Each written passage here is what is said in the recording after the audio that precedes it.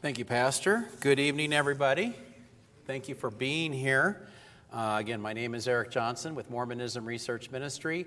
One of the things that we do, we have twofold objectives. One is that we do a lot of evangelism, and we're going to be doing that this next month. 5-week open house, we're going to be here for 3 of the 5 weeks. We have put a lot of our energies and resources into this particular temple. We think it's an important temple because it's in an LDS community that hasn't had a temple. And so that's why we have decided to do that. We're not even going to go to Mesa where they're reopening a temple at the same time. So I'm going to be telling you tonight about the temple, and that's the second objective, is informing Christians as to what Mormonism really teaches. And the temple is one of those things that's kind of hard to get your hands around. Have you been seeing the media reports on TV? And in the front page paper today, in the newspaper, had a big, huge article. And if you don't know very much, you have to ask yourself, what is this all about? Well, in the next hour, you're going to learn a lot of what is going on in there, what will go on in there, not so much during the open house. They do have an open house. Usually it's only about 3 weeks, but this one is for 5 weeks. They're expecting 300,000 people. It was sold out yesterday, and it was busy the entire day yesterday. Saturdays are always going to be a busy day. But their hope is to show off their building to the community. Does anybody know how much this building costs? Because I don't. They usually don't tell the media what the building costs, but you know that building costs many millions of dollars. And so it's a very impressive building, and we'll talk about temple tours. Some of you may want to go, some of you may not want to. But my main objective here is to explain to you without trying to be, sensational, or I'm going to tell you exactly what happens there. And if there was a Latter-day Saint here, probably they should not be here, because I'm going to be talking about some of the things that are sacred to them, what I call secret. In fact, you can go to our website, sacredorsecret.com. We actually have website signs we'll be holding up out there. And that website has a lot of information, as well as this PowerPoint, sacredorsecret.com at the very top. So you don't have to feel like you have to take pictures or do any note-taking if you don't want to. But it's a lot of information. Are you ready for this? It's going to go fast. So to get the information in, here we go. So next slide there. This is a picture of the Pocatello Temple from right in front of where the sign is, and the temple's in the background. And I take a close-up picture. Who is that person there? The angel Moroni. Next slide. This Moroni is the last, according to Mormonism, he's the last surviving Nephite of the American continent. What is that all about? I can't spend too much time talking about the Book of Mormon, but there were 2 people groups here on the American continent called the Lamanites and the Nephites. They came originally from Israel in 600 BC. A man named Lehi came here, and those were his 2 sons. And they had 2 groups of people. And in the 400, about 421 AD, the last surviving Nephite, the good people, was this person called Moroni, and his dad was Mormon. And so the Book of Mormon. Mormon's the one who compiled the plates. Moroni was his son, and he buries the plates in the hill Cumorah. That would be his claim to fame, and he's the one that went to the founder of this church, Joseph Smith, and told him that the plates were there in 1823. This is how the story goes. And then for the next 4 years, he allowed Joseph Smith on September 22nd, which is an occultic holiday, and every year he would go and visit. And then finally in 1827, Joseph Smith was allowed to take the place. But for those 4 years, it was every year getting to visit them. So he is very important in Mormonism. If you see some of the guides, they might even have a pin on their lapel that will be a representative. It's to us like the cross. Moroni is very special for them, and so that's why he is on top there. It's a big deal. Another picture at night. This is what it looks like at night. These are pictures that the church provides to the media, and so they'll give you the very best look. So I don't know if you'll ever get a chance to go there, but they built up on a hill, and you can see that from the 15 pretty easily. If you're driving by, you just take a look, and there it is. I had a chance 3 weeks ago to go inspect things over there, and I kind of have an idea of how they're going to do their open house. I haven't been to the open house yet. We're going to start tomorrow, but that is what it looks like. Let me give you some statistics Basic, simple stats. The temple is a place where work is going to be done. It's going to be accomplished. The goal in Mormonism is to get to the very best this religion has to offer, which is called the celestial kingdom. The celestial kingdom is where a person can attain godhood or exaltation. And the temple is a requirement for a person to go to get married in for both time and eternity, and then to do work on behalf of dead people. Now, this is not a place of worship per se. They don't do church services here, but they're open Monday through Saturday. They're even closed on Sundays, which shows you that this is not a place that they would be doing church services. Just something that a lot of people don't know. They think, well, this is where they worship. There are 168 total temples in the world, and as it was just in 1993 when I did my first temple outreach, and I've done over 25 of these in different cities all across America, even in England. I was at the Preston Temple. We make the temple open house is a big deal because a lot of people are going to be coming, like yourselves, who may not have any idea what Mormonism is. And that's why we're going to be handing out this newspaper. And I don't know if you had a chance to look at it. It's on the back table. But we produce this, try to make it look as good as possible, 4-color, and we will be putting these on houses all in the area. We're going to do some door-to-door, and we're also going to be standing outside the temple with these papers and hoping to give some of those out. So, and by the way, if we have extras, if you knew some Latter-day Saints you'd like to offer it to, they might not take it because they might call it anti-Mormon literature. I don't like that term, but that's what they might say.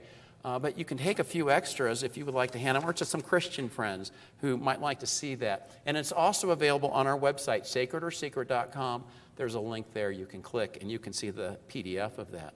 So 168 operating temples. San Diego was number 45. Think about that. 45 in 1993. They have built, 4 times as many temples, 168. 43 are currently under construction. And they just announced 20 at the last general conference in April, the most that have ever been announced. Russell M. Nelson is the president and prophet of this church. He's 96 years old, and he's big on temples. And so they plan that 41 are announced. The construction has not started. They're having 250-plus temples in the next 6 years. So from 45 in 1993, my first temple outreach that I ever did, now they're going to have up to 250-plus. So they're taking this very, very seriously. They want to scatter the globe with temples because in this temple is where special work is going to be done. And the hope is that when the millennium happens, everybody will have their work done for them for the dead. And we'll talk about that in just a minute. But most of the work that's done there is not for living people. It's done by living people on behalf of those who are already dead. Here's another picture of the temple, and let me just tell you a little bit about the Pocatello Temple. It's I don't know why I put Utah. It'll be the next one. It's the 6th temple in Idaho, and will be officially the 170th temple. So this is number 170 as far as temples go. One is being opened up here in the next few weeks, and in Canada. And so this will be number 170. They had the groundbreaking on March 16, 2019. You probably remember seeing the news accounts. It was front page news that they broke the ground. Taysom Hill from the New Orleans Saints, he's, I guess, a running back, and so he gave the opening prayer. It was a big deal because he's a Latter-day Saint. He came from BYU. The Pocatello Temple will be dedicated on November 7th, 2021. Again, the media goes gaga over all of these things. They'll have 3 sessions that will be led by Senior Apostle M. Russell Ballard. So it's a real privilege, according to the Mormons, for there to be a temple in Pocatello. Because before, people who want to do this work had to either go up to Idaho Falls, which is, 45-minute drive or so, or they had to go south to Brigham City. Those would be the closest temples that a lot of your friends were probably going to. So they're very excited that this is in their backyard and they don't have to travel very far because this is a place they're supposed to go to about once a month and to do the work. This building is about 68,000 square feet. There are 4 instruction rooms, 4 sealing rooms. I'll tell you about those in just a few minutes. So it is a very big building, and when you go through it, some of you have already been through it, it's the finest materials, marble, and those of you into construction and architecture, you're going to be wowed because they put a lot of time, effort, and money for this special building of theirs. The next slide is, and I know it's hard to see. I'm sorry this is so small. You may have to go online to see this later, but let me just tell you real quick about what's called the Mormon Plan of Salvation. According to Mormonism, there's a little saying that was created by the 5th president, Lorenzo Snow. Same position that Russell M. Nelson has today, and he's the 17th president. But it goes like this. As man is, God once was. As God is, man may be. And according to Mormonism, and if you get a chance to see this slide a little closer, God the Father was once a human on another world. And that would be nearest to Star Kolob, is what some of the earlier leaders had said. We don't know where that is, but he lived somewhere on another world. If you ask your Mormon friends about that, they'll say, we just don't know very much about this. But that is the case. God has a body of flesh and bone. He does not have spirit. John 4:24 says that God is spirit and must be worshipped in spirit and truth. But in Mormonism, he has a body of flesh and bone. He may have been a sinner. In fact, we have a website, godneversinned.com. Godneversinned.com, we interview a number of Mormons, and we ask, do you believe that God was once a sinner? And we have found about 80% of all Latter-day Saints are agreeable that that's a possibility, because he had to die somehow, and God the Father is just like us. As man is, God once was. He died. He became the God of this world. He brought his wife with him and wives, because polygamy is in the heavens. In fact, polygamy used to be here on the earth until it was taken away in 1890. Well, then all spirits were created with God and his wives, including you. All of us were in what's called the pre-existence or pre-mortality or the first estate. So all of us lived. We don't remember this, but when we were born, we forgot what exactly took place. But what happened was Jesus is the firstborn, and Jesus, had a plan of salvation, and then Lucifer was another brother, and he says, no, I want to be the Savior of the world. And so there was this competition, and we were all there. It's called the Council in Heaven. Heavenly Father said, okay, give your plans. So Jesus says, well, I want to give agency to everybody. They can make their choice. Lucifer said, no, I want everybody to choose Heavenly Father's plan. We're going to force that decision on them. Well, that didn't go over very well because that was not the right choice. But we had a choice as spirit children what we were going to do with that. Well, 1/3 of the spirit children chose Lucifer. 2/3 chose Jesus. The 1/3 were cast out of heaven and became the demons, and Satan became Lucifer, or Lucifer became Satan. Do you know what you chose? Anybody have an idea what you guys chose? You guys chose Jesus. Isn't that great? You chose Jesus because how do I know that? You have a physical body, which was necessary to be able to progress. So here you are in the second estate, earth, that's the left-hand corner, and when you die, the goal is to be a good Mormon, but when you die, you're going to go to one of two places. It's either going to be spirit paradise or spirit prison. Now, where do you think you're going to go? If you're not LDS, and you're not a good LDS, then you're going to go to spirit prison. You're going to be locked up there. Spirit paradises are for the good Mormons. And so what will happen is work will be done in a temple on earth. Baptisms will take place. And the hope is, and everybody here, by the way, will get this work done for them during the millennium. That's why they're building so many temples. They feel the millennium is coming soon. They got to get these ready for all the work that will happen over the 1,000 years. And then that work will be done so you'll have missionaries come and visit you. I have Mormon relatives on my wife's side, and I have been told that me and my family will be baptized for within a year. A year after we are dead, then we will have that work, and we'll have missionaries come and visit us as well. After the millennium, there's the judgment, and you're going to go to one of three places. It would be called the celestial kingdom, the terrestrial kingdom, or the telestial kingdom. The telestial kingdom is where evil people go. Adolf Hitler has had his work done for him in the London Temple back in the 1990s. He will be able to go to the telestial kingdom, along with evil people. Good people, probably most of you are considered to be good people, you'll go to the terrestrial kingdom. Well, here's the interesting thing. Most Mormons think that they're going to go to the terrestrial kingdom because they know they're not doing everything to be able to go to the celestial kingdom. The celestial kingdom is Godhood, and this is that second part of the couplet, as God is, man may become. According to Mormonism, the man becomes the God, his wife will become the goddess, and there will be additional wives that will be available, and they hope that they will be able to do the same thing that Heavenly Father did. As man is, God once was. As God is, man may become. That is, in a nutshell, basic Mormon theology and the idea of how a person is, what they want if they're a Latter-day Saint. The way to get to the celestial kingdom goes through the temple. That's why this building is so important. I went through that fast, but does that make kind of sense a little bit? You understand the basic idea? I'm trying to give you what Mormonism teaches. I'm not trying to put too much persuasion in there. I just want you to understand what it is they believe. They believe in premortality, mortality, and then finally there's going to be a future state, and that will be called the final estate. Okay? So we have that. Next slide. This is LDS Apostle George Q. Cannon in 1871. He says, "Why is it that we are so anxious to build temples? It is that we may attend to ordinances necessary for the salvation of the living and dead, that we may be baptized for our ancestors who died without having the privilege of hearing and obeying the gospel." The main reason why they did baptism for the dead, originally set up by Joseph Smith, was so that the people who never heard of Mormonism would have that second chance.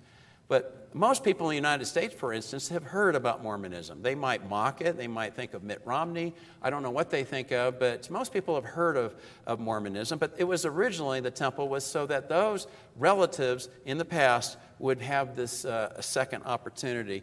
And so as far as Mormon temples go, the next slide, for the living, the idea is you get sealed. It's called sealing to spouse and family members. And by the way, if you take the tour, you're not going to get 90% of this information. The information I'm giving you is to a Christian audience, but do not expect them to tell you very much. And you can ask questions when you're all done. They have a room that there will be some missionaries there, and you can ask questions, and they are going to be generic with you. And by the way, they are sworn to secrecy not to tell you exactly what's going on in there. But they hope someday to get sealed to their spouse, if they've not already been sealed, as well as their family members. They believe families are forever, and this idea that families can spend eternal life together. Work here is done mainly on behalf of those no longer living, and that's why genealogy is so important. You know, Latter-day Saints, some of them are saying, I've heard Latter-day Saints say they trace their roots back to Adam. And so they know all the people, and so they're doing the work. They're required to know who those people are so they can do the work, so they have a chance to be able to get to where they're hoping to go as well.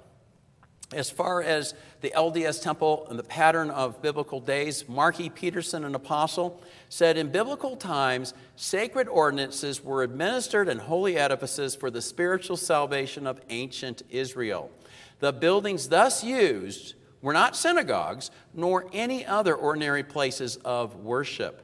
They were specially constructed for this particular purpose." Notice this. Following the pattern of biblical days, the Lord, and again in our day, has provided these ordinances for all who will believe, and directs that temples be built in which to perform those sacred rites. Key point, Latter-day Saints believe this is a restoration, this religion. Christianity died soon after the death of the apostles, according to Mormonism, and there was no authority, there was no priesthood authority. It was lost, and it was especially lost by the time of the Council of Nicaea, where we get the Nicene Creed, and they say it was completely lost by then. They reject the Trinity, they reject, I'm going to say, every single fundamental doctrinal issue in the historic Christian church. They deny or distort if they do say they believe in it. And they believe that the temple that was from Jerusalem is what they're doing today. They really do believe that. Now, they do believe in corruption of the Bible. The Bible is true only as far as it's translated correctly, so they believe there were changes made, and some of the things that the temple was about is not being accurately disseminated to you by your pastors. And so they will make that claim. And so they believe this temple comes from biblical times. Current President Russell M. Nelson, 96 years old now, says, "Our Redeemer requires that his temples be protected from desecration. No unclean thing may enter his hallowed house. Yet anyone is welcome who prepares well. Each person applying for a recommend will be interviewed by a judge in Israel, the bishop, and by a stake president." So they have a pastor kind of person called the bishop. He's a volunteer, by the way. He works a full-time job, and he also serves about 400 people. Called the bishop. And the stake president is over different, what are called wards, and he's in charge of them as well. So you have to go in for an interview every couple of years, and notice no unclean thing may enter his hallowed house. Why are you going to be allowed in right now? Because it has not yet been dedicated by M. Russell Ballard. But after that, nobody, even a Mormon in good standing but does not have his temple recommend, is not allowed to enter. They will put booties on your feet when you go in, plastic booties. That is to protect the carpet. But it's also partly symbolic that we're on sacred ground. This is the temple. And so they treat it very special, very sacred for them. But to get in there, you have to have been a member for a year, and then you have to have this interview that takes place called a recommend interview. And some of the questions they're going to be asking you would be, one, they're going to ask you about your faith in God, Jesus, Holy Ghost, and Christ's atonement. Do you believe in that? You can go online and you can see these questions. There's about, I think, 16 or so. I'm just giving you a few. Do you believe in the restoration of the gospel? Because if you don't believe in the restoration of the gospel, then there's no need for the LDS Church to be in existence. And by the way, the official name of the church is the Church of Jesus Christ of Latter-day Saints. I shorten it up to LDS Church or Mormon Church, even though the leader, Russell M. Nelson, received a revelation in 2018 that you're not supposed to call it LDS or Mormon. You're supposed to call it by its full name. I'm not meaning any disrespect, but it's too many words for me to repeat over and over again. So I'll say normally LDS Church. But the restoration of the gospel came through this church, restored the authority that was lost after the death of the apostles. Do you support the leaders? One of the things that if you say you do not agree with Russell M. Nelson on his view on LGBTQ, if you don't agree with him on whatever the issue is, that could get you banned from getting this recommend card to be able to go inside. Do you live the law of chastity? If you're married, are you only having relations with your wife? If you're single, are you celibate? They're going to be asking you those questions. And then not affiliated with anyone who was against the church. Probably not a good idea to be a friend of mine, because they're going to say, he's an anti-Mormon. And I don't like that term because I'm not anti-Mormon anything. I love Mormons. I moved from Southern California in 2010 with my family, and I left a lot behind to be able to do this ministry full time. So, but they would say, well, he's against the church. I'm a nice guy, and I'm not going to, I'm not against Latter-day Saints. I want them to know the truth, and that's why we're going to be outside, not just to argue or be mean or anything like that. Do you keep the word of wisdom? This is something that Joseph Smith was supposedly given by God, D&C 89, in one of their 4 scriptures. Doctrine and Covenants 89 says that you are not allowed to have tobacco, alcohol, or hot drinks, which has been interpreted to be coffee and tea. So a good Mormon in the church is not going to drink anything like that. And so that's why they have to agree to that and obey it. Alimony, child support payments, are you up to date? Do you wear the temple garments? I'm going to show you the temple garments in a second, what they have to wear in order to be a temple recommend holder. And then you have to confess your major sins. So you would tell that to your bishop or your stake president, and you need to get that all out so that they can know, because you're supposed to be righteous to be able to go into the temple. If you're not righteous, you're somebody who should never get a recommend, or you should have it taken away. Now, here's the question. What was the Old Testament temple for? Anybody? Tell me, what was the main purpose? Anybody? What was it for? Sacrifice, yeah.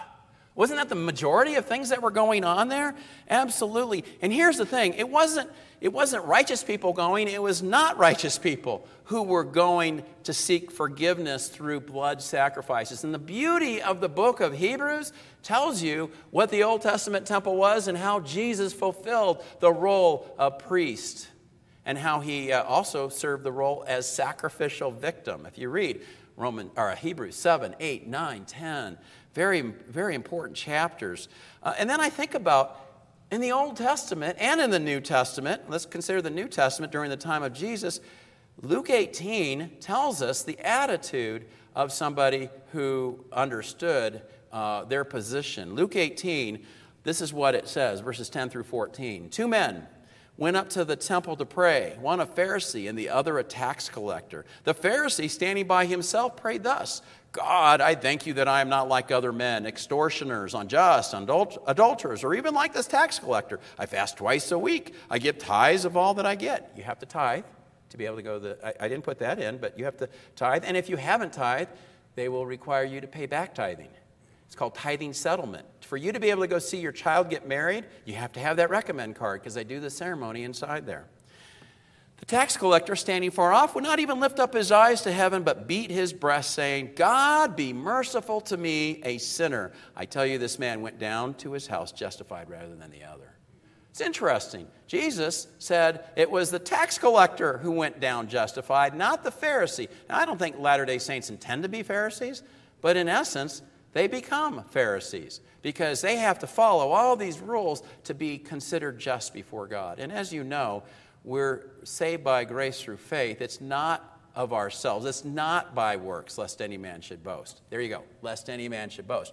I did this. I did that. Jesus says very clearly in Matthew 7 that there will be many who say, Lord, Lord, look at all the good things I did. And he's not going to know them. He's going to say, depart from me. And he's going to send them away. So this is serious business. If you think that your works are justifying you, that is not the case of what the Bible teaches. According to Mormonism, obedience secures the blessing. This is probably, somebody's been here. Did you go inside? Who's already been in? Did you go inside the room where the missionaries were, or did you not go in there? At the end of the tour, you were allowed to go into the room, and they had missionaries there. You may not have gone in, but there's a room where at the very end of the tour, outside the temple, when you go back to the main building, the Stake Center, and so this is a poster that probably is there. It's in every single one I've been in the last 10 years. In the temple, we promise to serve others and obey God's commandments. One of the things they do every time they go to the temple is covenant to God that they will keep all the commandments. How often? All the time. They also do that every Sunday. This morning, they took what's called the sacrament, bread and water passed around like we would have communion, and they have to repent of their sins, and then they have to promise that they will keep all the commandments. So this is important in Mormonism. It's a very much works-oriented religion. It's a religion of do, whereas Christianity is a religion of done. You know, that's the difference between Christianity and Mormonism. So now that I've given you a background, I want to talk about the 4 main ordinances they're called. They're called ordinances, and the 4 main ordinances are washing and anointings, endowments, marriages, or what are called sealings for eternity, and baptisms for the dead. Those are the 4 main things that will happen in this temple. And you'll get a little bit of this from the tour, but not much. In fact, I'm not sure how they're doing it. Most likely it's going to be a silent tour. You will not be allowed to ask questions inside the temple. If you went last week, if you were clergy or you're the media, they did have special people that would give you a spoken tour. So you'll be going through here, and you won't have really any information. You're just going to see everything, and then you have to go in that room at the end and ask questions and get limited answers. I guarantee you're not going to get very specific. So the washing and anointing rooms are off the track. You're not going to get to see this, correct? You never saw the washing and anointing room. It is in the locker room. Did you go through the locker room? There was a locker room with lockers. Well, in the back area, there's a place where there's a room with a sink. It looks like a sink, and it has water. And that is where you have to prepare yourself to be able to do the rest of the ceremony. So it's called the washing and anointing room. This is what the Encyclopedia of Mormonism says. Washing and anointings are preparatory or initiatory ordinances in the temple. It's the first thing you're going to do. And you'll have this robe on, it's called, and so they signify the cleansing and sanctifying power of Jesus Christ applied to the attributes of the person and to the hallowing of all life. Women are set apart to administer the ordinance to women, and men are set apart to administer the ordinances to men. A commemorative garment is given with these ordinances and is worn thereafter by the participant. In the old days, they used to touch your body, your head, your breast, your thigh, which would signify your genitals, and then your feet. And they would touch each part and kind of give a little bit of a blessing to each. They don't touch anymore the worker that's in there, but he is there to symbolically bless your head, bless your breast, bless your genitals, and bless your feet, so that you can do all the things that you were required to do in Mormonism, to be able to be a human being and to procreate. That's a big thing in Mormonism, to have family. And so that would be the main thing of what goes on in there. And you will be wearing these garments. And on this next slide, I show you a picture of them on a table. And I don't want to make a big deal about it, but I just want you to see what they are. The white undergarment worn by those members who have received the ordinances of the temple endowment is a ceremonial one. All adults who enter the temple are required to wear it. In LDS temples, men and women who receive priesthood ordinances wear this undergarment, so it's under their clothes, and other priestly robes. The garment is worn at all times. So even when they leave the temple, now they must wear this garment underneath after they've had the initiatory service the first time they've gone. So you wear it at all times. The robes are worn only in the temple. So you'll put those in the locker room. You'll get dressed. You'll put this white dress on, white clothing on. And having made covenants of righteousness, the members wear the garment under their regular clothing for the rest of their lives, day and night, partially to remind them of the sacred covenants they have made with God.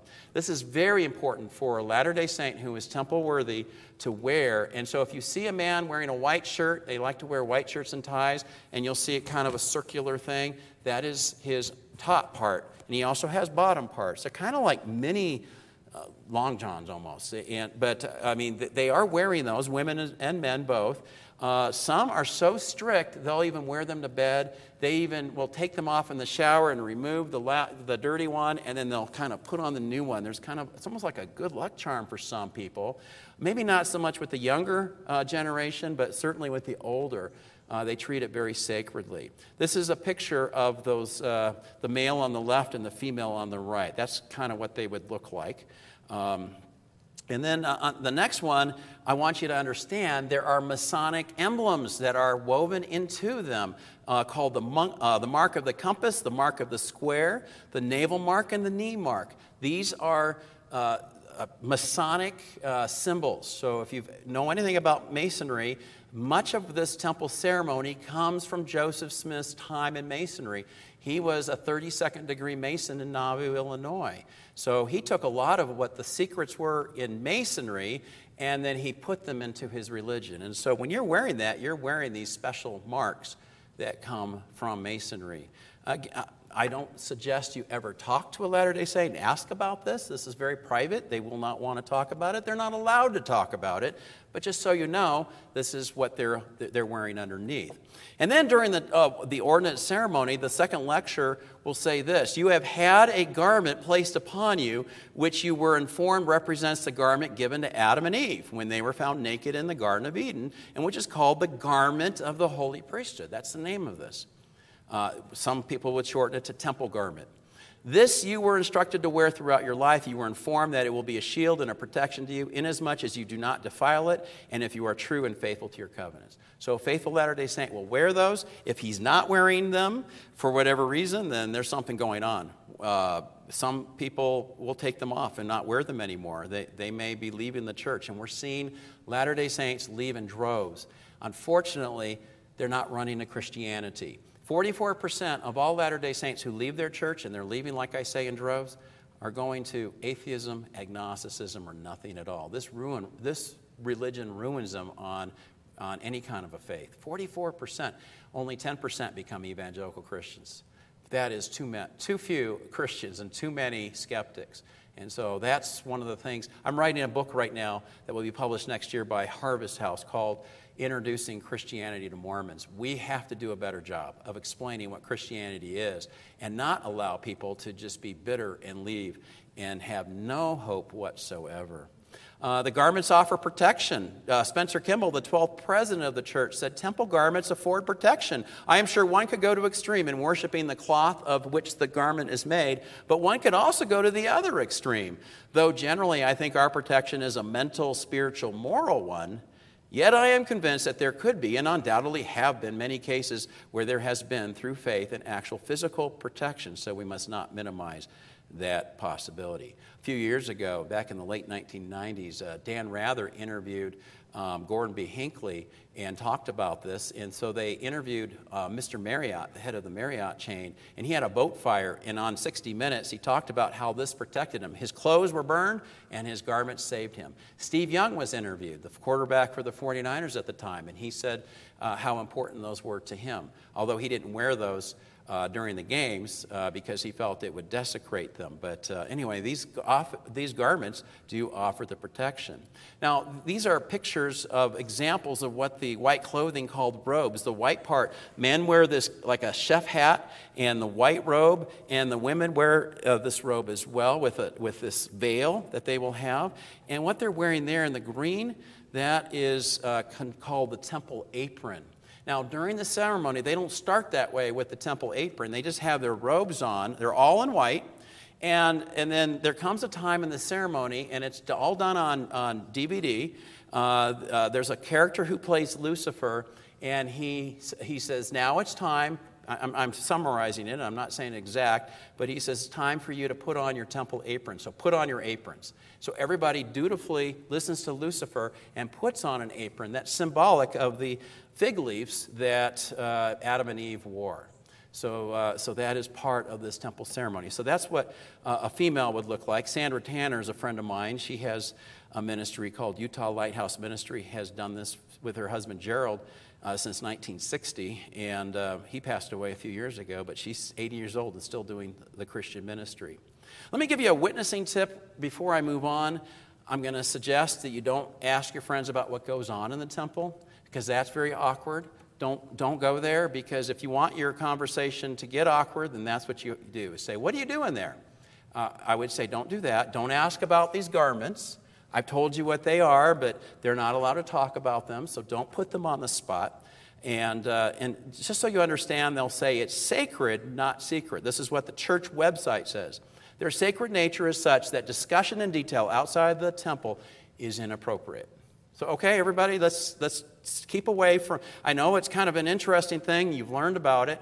I wouldn't bring it up. I certainly would not use it in any kind of a witnessing situation, because if you have LDS friends, most of you have been invited by your LDS friends to go. I would not go there at all. That would be my advice. As far as it being sacred or secret, we have the website sacredorsecret.com, and that gets a lot of notoriety. People will say, oh, it's sacred. Well, yeah, it is sacred. I fully get it, but it's also secret. Even one of their scholars, Richard Bushman, said this in 2008. While some members will claim that Mormon temples are sacred, not secret, Bushman said that temples are secret, plain and simple, noting that even members don't speak to each other about it. They're so careful, they won't even say to one another what goes on in there. And then during the ordinance ceremony, there's a second lecture again, and he says, if you proceed and receive your full endowment, you will be required to take upon yourself sacred obligations, the violation of which will bring upon you the judgment of God.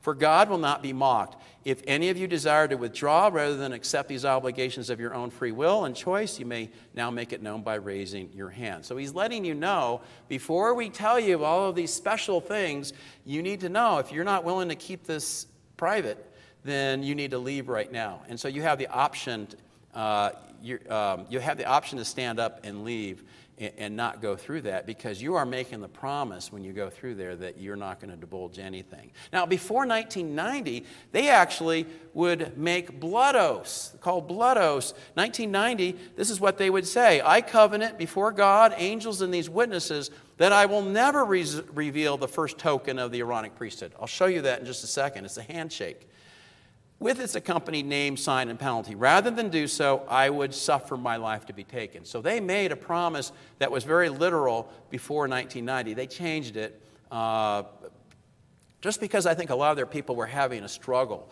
with making promises like that. And then before 1930, this is what they would say. We and each of us covenant and promise that we will not reveal any of the secrets, notice secrets, of this, the first token of the Aaronic priesthood with its accompanying name, sign, or penalty. Should we do so, you would put your hand up like this. We agree that our throats be cut, and they would use their thumb, and they would draw it like this, and that we would have our throats cut from ear to ear, and our tongues torn out by their roots. And then they would also make a promise that they would have their bowels disengaged if they were to ever talk about that, if they ever got caught. So that's the first part. That's the washing and anointing room and some of the things that they're doing with the garments. The second one is called the endowment, and I was quoting from the endowment ceremony. In a general sense, the church website says, a gift of power from God. Worthy members of the church can receive a gift of power through ordinances in the temple that gives them the instruction and covenants of the holy priesthood that they need in order to attain exaltation or godhood that I was telling you about the final state. The endowment includes instructions about what's called the plan of salvation. Now, I gave you the plan of salvation in that chart, but that's what the endowment is. You're going to learn about what this is all about. It comes from Freemasonry, as I mentioned.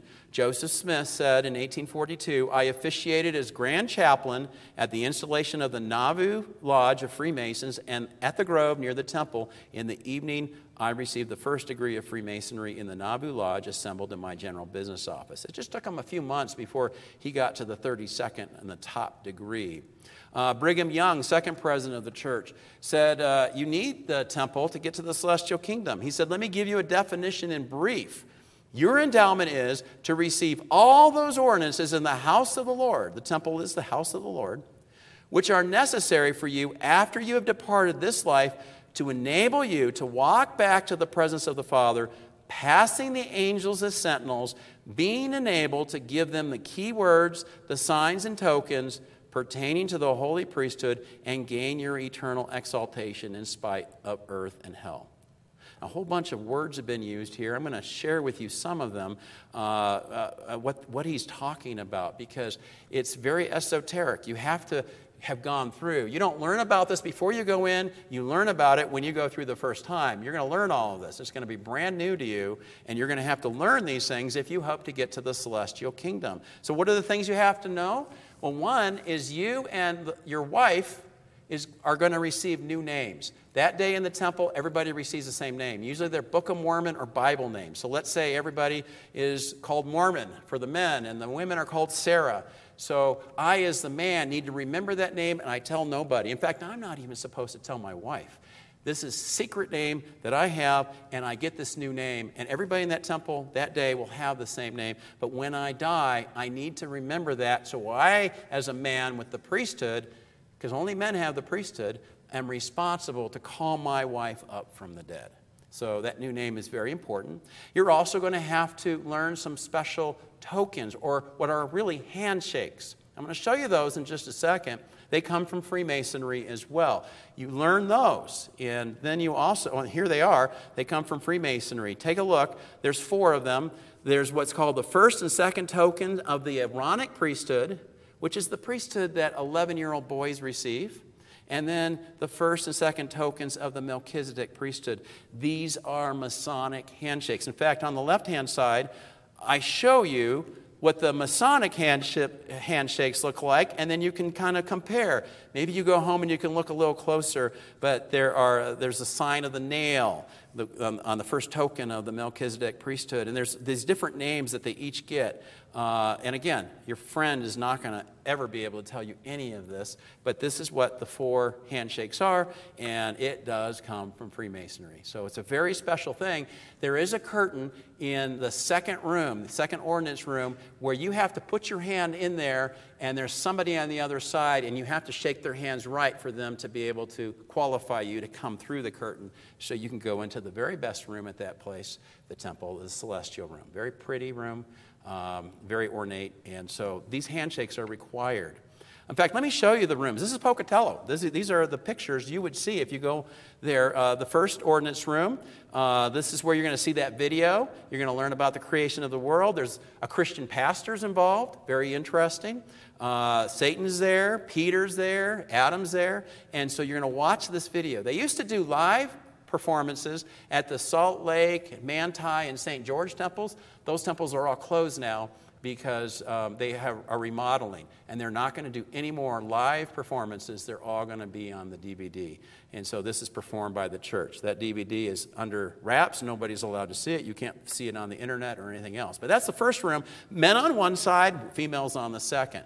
Then there's a second room called the terrestrial room. There's that curtain I was talking about. So you're going to learn, you're going to talk about these handshakes. You're going to learn them, and then you're going to put your hand. There's slits in those curtains, and you're not going to be able to touch the curtain when you go on the tour, but there are slits there where somebody on the other side will put their hand in there, and you will do these different handshakes so that you can get pulled through. And on the other side of this second ordinance room, the second on the other side of the second ordinance room is the celestial room. This next slide, very beautiful. Very beautiful room, flowers in the middle, couches. You go in there when you're done, and you just sit there and just think about celestial things. A lot of people have had visitations from their loved ones in these kinds of rooms all over the world.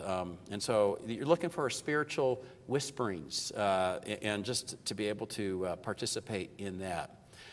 This is what was in the Deseret News on Friday. This woman used to be a pastor here in this area from Praise Temple of God. Her name is Mama, Big Mama. Are you familiar with Big Mama? So she was interviewed on Friday's paper. She went through on Thursday. I just want you to understand how easy it is to get, oh, this is a great building, and why am I out there for, I'm putting a lot of energy, time, money to be outside because now, she might be an extreme, but she's not. There's a lot of Christians who are going to go through and think this is a pretty cool thing. She felt welcome, she said, and right at home in the temple, according to the newspaper article on Friday. To use my language, it was just drop-dead gorgeous. It was just beautiful. I cannot find words to express how beautiful the temple is. Now, the Deseret News is an LDS paper, and they're going to include everything in there from this pastor. I put pastor in quotation marks, but her favorite part of the tour was entering the celestial room, a place of quiet, should be not quite, but quiet peace, prayer, and reflection meant to symbolize heaven. This last quote just got me. I felt the anointing of the Holy Spirit. As I began to close my eyes and just let the Spirit have its way, I began to see a vision of God or Christ. Wow.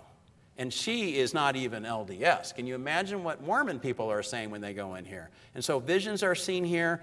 All kinds of things happen in this room. Because you got to understand, a lot of the work being done here, again, is on behalf of the dead. I'll talk about more of that in just a second. The third thing they're going to do are what are called marriages or sealings. And this is 10th President Joseph Fielding Smith. Another thing that we must not forget in this great plan of redemption and exaltation is that a man must have a wife and a woman a husband to receive the fullness of exaltation. Marriage is a requirement in this religion. And oftentimes people get married by the time they're 20 or 21 in the church. They must be sealed for time and for all eternity in a temple. Not just for time, but for eternity. Your marriage, they will say, ends at death. Till death do us part. Their marriages go past this life and move into the next. Then their union will last forever, and they cannot be separated because God has joined them together as He taught the Pharisees. This is the sealing room in Pocatello, and it's a beautiful room. That has mirrors, and they're called eternal mirrors. You can look into the mirror, and it's tilted in such a way that you can see forever. And you see like 10 different versions of you. And so you will kneel at that altar, and you will, and this is what the officiator is going to say. Brother, do you take sister, whatever their names are, by the right hand and receive her unto yourself to be your lawfully wedded wife for time and eternity, with a covenant and promise that you will observe and keep all the laws, rights, and ordinances pertaining to this holy order of matrimony in the new and everlasting covenant. And this you do in the presence of God, angels, and these witnesses of your own free will and choice. So this is very important because this is where they are sealed. So after they die, then and after they both say yes, let me read the rest of this. By virtue of the priesthood and the authority vested in me, I pronounce you husband and wife, legally and lawfully wedded for time and all eternity, and I seal upon you the blessings of the holy resurrection, with power to come forth in the morning in the first resurrection, clothed in glory, immortality, and eternal lives. I seal upon you the blessings of kingdoms, thrones, principalities, powers, dominions, and exaltations. Now let me just say something about that, because here's what he's talking about. Here's what's being said. When the first resurrection takes place, I die, my wife dies. I, as, what did I call myself? I forget what I called myself. My wife was Sarah. I was, Mormon. I'm Mormon. And so I, as Mormon, need to say Sarah. Not my wife's name is Terry, but if I'm a Mormon, she's been called Sarah, and then I'm responsible to take her to heaven's gate, so to speak, to the gate of the celestial kingdom. And there will be an angel who will put out his hand, and I'm going to have to be able to say who my name is. I am Mormon, and this is my wife, Sarah, and he's going to ask for those 4 handshakes. If I'm able to produce that and I was considered righteous, I then will be allowed to get into the very top of the 3 kingdoms of glory called the celestial kingdom. And so that is what's going on in there. The final thing is called baptism for the dead. Joseph Smith, in the Scripture Doctrine and Covenants, section 128, verse 17, he calls it the most glorious of all subjects belonging to the everlasting gospel, namely the baptism for the dead. He said, those saints who neglect it in behalf of their deceased relatives do it at the peril of their own salvation. So imagine you have that responsibility to go do this work to get baptized on the behalf of your relatives, and if you don't do it, you'll pay the price. It's kind of a little kick in the tail. I better go do this work. I better do my genealogy. I better make sure my relatives get baptized in the temple. This is Gordon Hinckley, 15th president. He says, through living proxies, usually they're teenage kids. They have to be 12 years old or older, and so oftentimes groups of teenagers will go to the temple just to do baptisms on behalf of dead people. And it says, through living proxies who stand in behalf of the dead, the same ordinances are available to those who have passed from mortality. In the spirit world, they are free to accept or reject those earthly ordinances performed for them. This is the spirit prison I was talking about earlier, including baptism, marriage, and the sealing of family relationships. So not only do they do baptisms, but they do marriages on behalf of dead people and seal husbands and wives together in their families. There must be no compulsion in the work of the Lord, but there must be opportunity. This is probably the most common rite that's taking place in the temple today. And this is the first thing you're going to see when you go past the recommend desk where they're going to check your recommends. You'll now have a chance to go see the baptismal font if you take a tour. And so you're going to see this. And I put this back up again just to remind you, to get to that celestial kingdom, that Godhood part, you're going to have to go through here, and you're going to have to, and anybody who is in spirit prison, in the middle bottom there, the intermediate state it's called, you're going to need a spirit missionary to come down and visit you. And so that is why this work is being done. You need to have a physical body to be able to have that work done. And in the spirit world, you don't have a physical body. So you are depending on your relatives to do this. And even if you don't have any relatives like I do, you still will have your work done for you. Trust me. Everybody will get a chance to probably go to the terrestrial kingdom and no hell, really, in Mormonism. So they don't like the idea of hell. And so Joseph Smith just disagreed with it. So it's not going to be the same. But Joseph Fielding Smith said that the baptismal font is just like the Jerusalem temple. Is it? This is what he says. When this temple of Solomon was built, we read of a molten sea, 10 cubits, it should be cubits, but from one brim to the other, it stood on the backs of 12 carved oxen. This font or brazen sea was not used for baptism for the dead, for there were no baptisms for the dead until after the resurrection of the Lord. So he's claiming that the baptisms for the dead started in the New Testament period. Now remember, the temple was destroyed in AD 70 by the Romans, so this would have only been about a 40-year period. But this is an interesting thing. This is what the baptismal font in Pocatello does look like. It's like a big jacuzzi, octangle, And you have these bowls below, and you'll have the picture of John the Baptist baptizing Jesus. In fact, I want you to count how many times they have pictures of Jesus in the temple versus how many they have of Joseph Smith. They might just have, I haven't been in there yet. Am I right on that, ma'am? Lots of pictures of Jesus. Did you see a lot of paintings of Jesus throughout? But not too many of Joseph Smith. Very few you're going to find. They want this to appear to be a Christian place of where things are happening. There's a picture right there, a painting of Jesus. On the back, you can see there, on the very bottom, you can kind of see the bowls. This is what they look like. This is not the Pocatello Temple. There's just two different versions. They can be marble, they can be steel, but they're on the backs of these bowls. This is where you get this from. 2 Chronicles chapter 4. The bronze sea, stood on 12 oxen, 3 facing north, 3 facing west, 3 facing south, and 3 facing east. The sea was set on them, and all their rear parts were inward. He also made 10 basins in which to wash, and set 5 on the south side, 5 on the north side. In these they were to rinse off what was used for the burnt offering. Sacrifices is the main thing happening in the temple, and the sea was for the priests to wash in. That was what it was for. That was why it was originally created in Solomon's temple. But we have to understand in 2 Kings chapter 16, King Ahaz cut off the frames of the stands and removed the bases from them, and he took down the sea from off the bronze oxen that were under it and put it on a stone pedestal. And then we have in 2 Kings 25, I won't read the whole thing because I'm running out of time, but I want you to understand that when the Babylonians conquered Jerusalem in 586 and destroyed the temple, they took this and carted it away. It wasn't even around for even the Romans to destroy, and it was never replaced. So this washing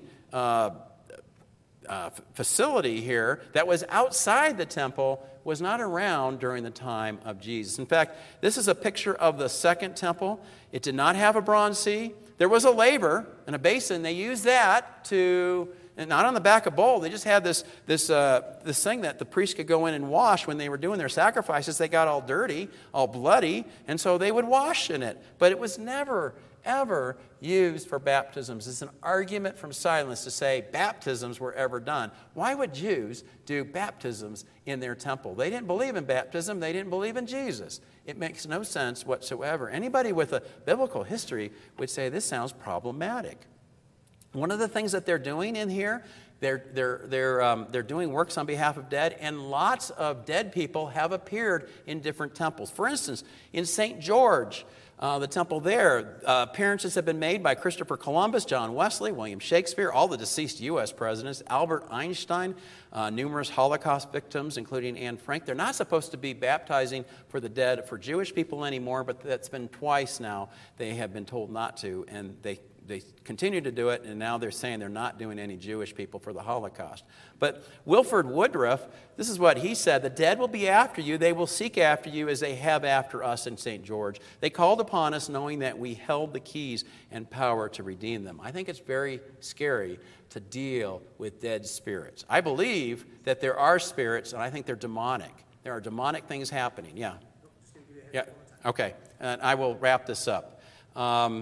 Adolf Hitler has had his work done for him. I'm going to skip this next part. If you would like to look at 1 Corinthians 15, I just want to hit this last part, and then I'll take whatever questions there are. Should I go on the temple tour? This might be a question you have. Well, that's an individual choice. I don't think your pastor's going to tell you what to do, or maybe, I don't know. He's going to let you, if you want to go, you can go. I would say go or don't go. It's like eating meat offered to idols. That's a freedom of choice. You're going to have to make that choice. It's only open for 5 weeks, and then you will never be able to go in it again. So just so you understand that. If you do decide to go, this can be a great opportunity. I know a lot of you have been invited. For me, I would go if I had the opportunity to talk to them after and ask questions. And again, I'm not asking questions about what exactly goes on in there, but I would say, hey, would you mind answering some of my questions about the temple? And then maybe go to lunch and talk about those things. And there's all kinds of questions you can ask. The newspaper gives you some questions. You can check those out in the newspaper. I won't give you the 4 questions there, but I mean, there are, inside this, it says, here are some questions you can ask on your tour if they allow you to do that. I'm not even sure which page that is.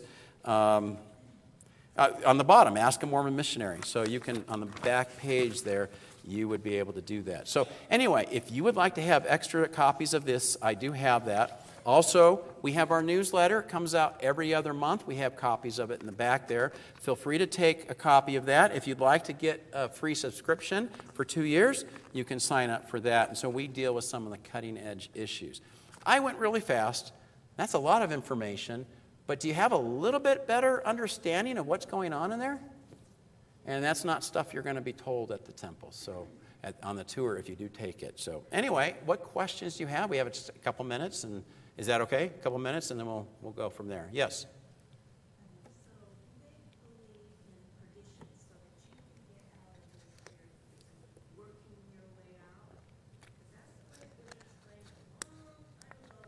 There's what's called spirit, from spirit prison you're talking about?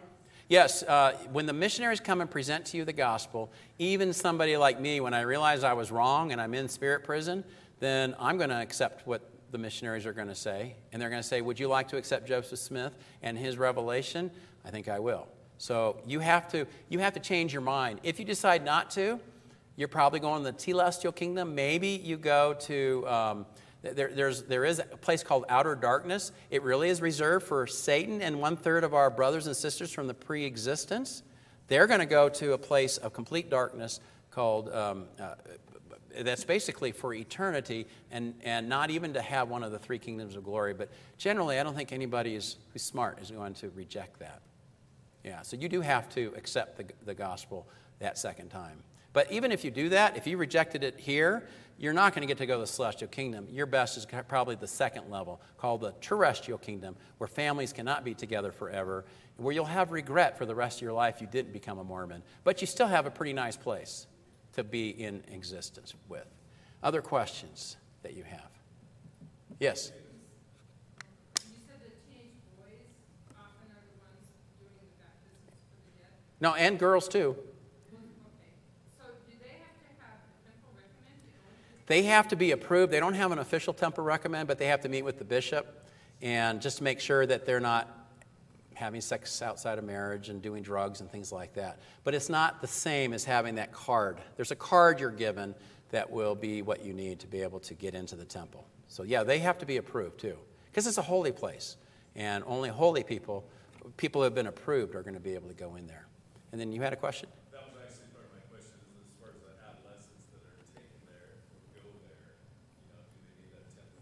Yeah. So is there, do they rise to a different level if they've been part of the baptismal process as an adolescent? Maybe in status. I go to the temple once. So some students will wake up, where I live, they have a sleep-in day.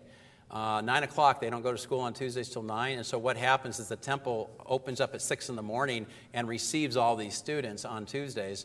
And they are full on Tuesdays doing all this work. And so they're literally going through a ritual, and they're dunking them in that font I was showing you, and it takes about 30 seconds per person. There's a man with a computer who will be doing the computer work. They'll go through this whole thing. By the way, if you want to see the ceremony, it's up to you if you want to see it. There is a Mormon who now is a former Mormon. His name is New Name Noah, one word, New Name Noah. And New Name Noah, if you go to YouTube, he has videotaped secretly everything in there. And so you can actually watch that. It's kind of boring.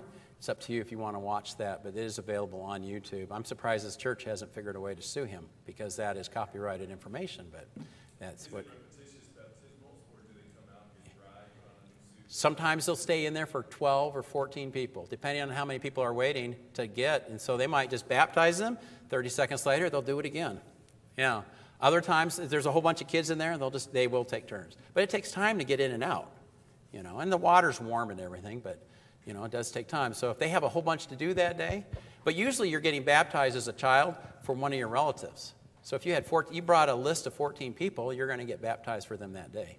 You have that privilege to do that work as an ancestor. Other questions? Yes? Just a moment. Let me give a mic so we can hear you. I was just wondering, if they get married more than once, who are they going to call? Well, that's a good question. Real quick, they have to have a temple divorce if they get divorced. And that will break the eternal marriage. I mean, that's kind of an interesting thing to think about. You get married for eternity, but it can be broken. And if it's broken, now they're free to remarry somebody else. Now, Russell M. Nelson and Dallin H. Oakes, he's the first council. These are the top two leaders of the church. Both were married to wives in the temple, and both of their wives died. They married another woman, and the women now are the second wife for eternity. They both will die being able to take both of the wives in the next life. So and women can't do that. We don't believe in polyandry. The church would say, we don't believe in polyandry. We believe in polygamy in the next life, but polygamy not for this life, even though they're getting married for time to the wife as well as eternity both times. Question? And the mic's coming. Before they become a God, who created? So man had to be one that created everything that there is? Who created everything? Yeah. Heavenly Father, God the Father created everything here in this universe. But there are multiple universes. So that God before him, see, God had a God before him, and then that God had a God before him, and going back, we don't know, they don't know anything about that. They don't have, it's a mystery to them. And so, but they know that God created this and this universe. But there are multiple universes out there. Millions, if not billions of universes. Question over here. Yeah, there's a mic. Family is sealed for eternity. Then how can individuals in that family ever progress? That's a great question. It's a great question, and we use that all the time. The idea that you get sealed to your wife and your children, and you were sealed to your parents, well, who's going to be with who? And it doesn't make any sense because my children are supposed to get married to their spouses, and they will have their own worlds. My parents, if they were faithful Mormons, should be in their own world. Really, to me, eternal marriage logically would only be you're married to your wife forever, and your children and your parents and grandparents aren't going to be there because they're going to be in their own world. Now, I've heard it said, well, you can just, in an instant, you can be at your children's world. But it's like living next door. If you say, I live with my parents, but I live next door, that's not really true. You live next door to your parents, or you live across town from your parents. So whether I can visit them or not, but it breaks down logically. So it's a mystery, I guess. Question over here, and I don't know how much more time we have. If you do need to leave, feel free to. I'm not going to be offended if you have to get out, but I'll take a few more until they take me out of here. So yeah, what role does like Ancestry.com play in the LDS Church? Because I know that you mentioned that there was a lot of genealogies, and obviously it would be hard to extrapolate all that information from all over the world. So what role do these companies that we're seeing on TV that are asking you to send in your genealogy, what role are those playing? They're getting most of their information from the LDS Church. They have the best genealogical records in the world. They're constantly photocopying, putting it into their system. They've been doing this for years and years and years. There are hills in Utah where they hide all, and there's a nuclear attack. They have it all inside the hills, all the computer files and everything else. So even though it might not be a Mormon company per se, it is the information they're getting is coming mainly, a lot of it, because the LDS Church is regularly bringing in records from China, from Europe, and they're doing it here in they're doing it in Salt Lake City. They have a whole genealogical department that is responsible for all of that. So there's nothing wrong with doing genealogy. Some of you may like doing that. That's nothing wrong with it. But when you turn it into, I need what they call a savior on Mount Zion. I'm going to be the one to save my relatives. That's where I draw the line and say, that's taking genealogy way too far, much more than what the Bible ever said what we should do. Any others before? Yeah. So when they're doing the secret handshakes through the curtain, who are they shaking hands with? Are those like temple workers? Are they official? They're all the time, like that's their job? They get paid to be there, or what? No, they're volunteers, usually older people, and oftentimes they're retired and they're just they volunteer. They know the whole ceremony. They've done it so long. But I'll just tell you this. I have talked to, I know this one woman named Rowney Higley. She has a ministry like ours. She's in her 70s now, but she said, because there are men behind there, and so she would get touched in ways that were inappropriate. She said every time I went, I would get touched in the wrong places. And so she felt they were just a bunch of dirty old men who were looking for being able to touch. And so she was really bothered by that. Now, I'm not saying every single temple worker is doing that, but they're not usually teenagers or 20-year-olds or 30-year-olds. They're oftentimes very old. And they memorized everything. They know everything that there is about that temple. So they run that with volunteers. So is that their temple work then? That's their volunteer work. And so they're not doing the work. The people are doing it. They're called patrons. The patrons are doing the work, and then they're just helping to facilitate that. Let's take one more, and then I promise I'll be in the back. Feel free to ask me more questions. Some of you hasn't had a chance yet. Or go ahead, do that. And then one more person who hasn't had a chance. I'm just curious if there's any benefit or anything that they get if they invite you to the temple opening, because that seems to be a big thing on our block that several people want to invite us. It's very important that they get that done. If you had a big event, like for instance, in Idaho Falls, Billy Graham's organization is talking about doing a crusade there next year, you would want to tell people too. And so I think it's genuine. It's not like they're getting brownie points or anything. They're so excited about this. They want to share it with you. And do you want to go or not? That's up to you. But if you might take up 2 or 3 of the neighbors and say, I'll go with you, as long as we can go out to dinner. And I have a few questions. Use the newspaper questions. Just find out a little bit, why do you believe this? And, explain to me. Don't tell them what they believe. What you heard tonight, don't tell them this is what they believe. Say, why is the temple so important to you? What do you believe about God, Jesus, salvation by grace? They have the same terms we do, but different meanings behind that. And I would say use it as an opportunity for you to witness. If you feel that way, if you feel that you could do that. So I think it's natural that they would want to share with you what's a very special building to them. They've been waiting years for this. It was announced in 2019, but before that, they've been talking about Pocatello for a while. Somebody who hasn't asked a question, one more, and then we'll be done. Anybody else who has not asked?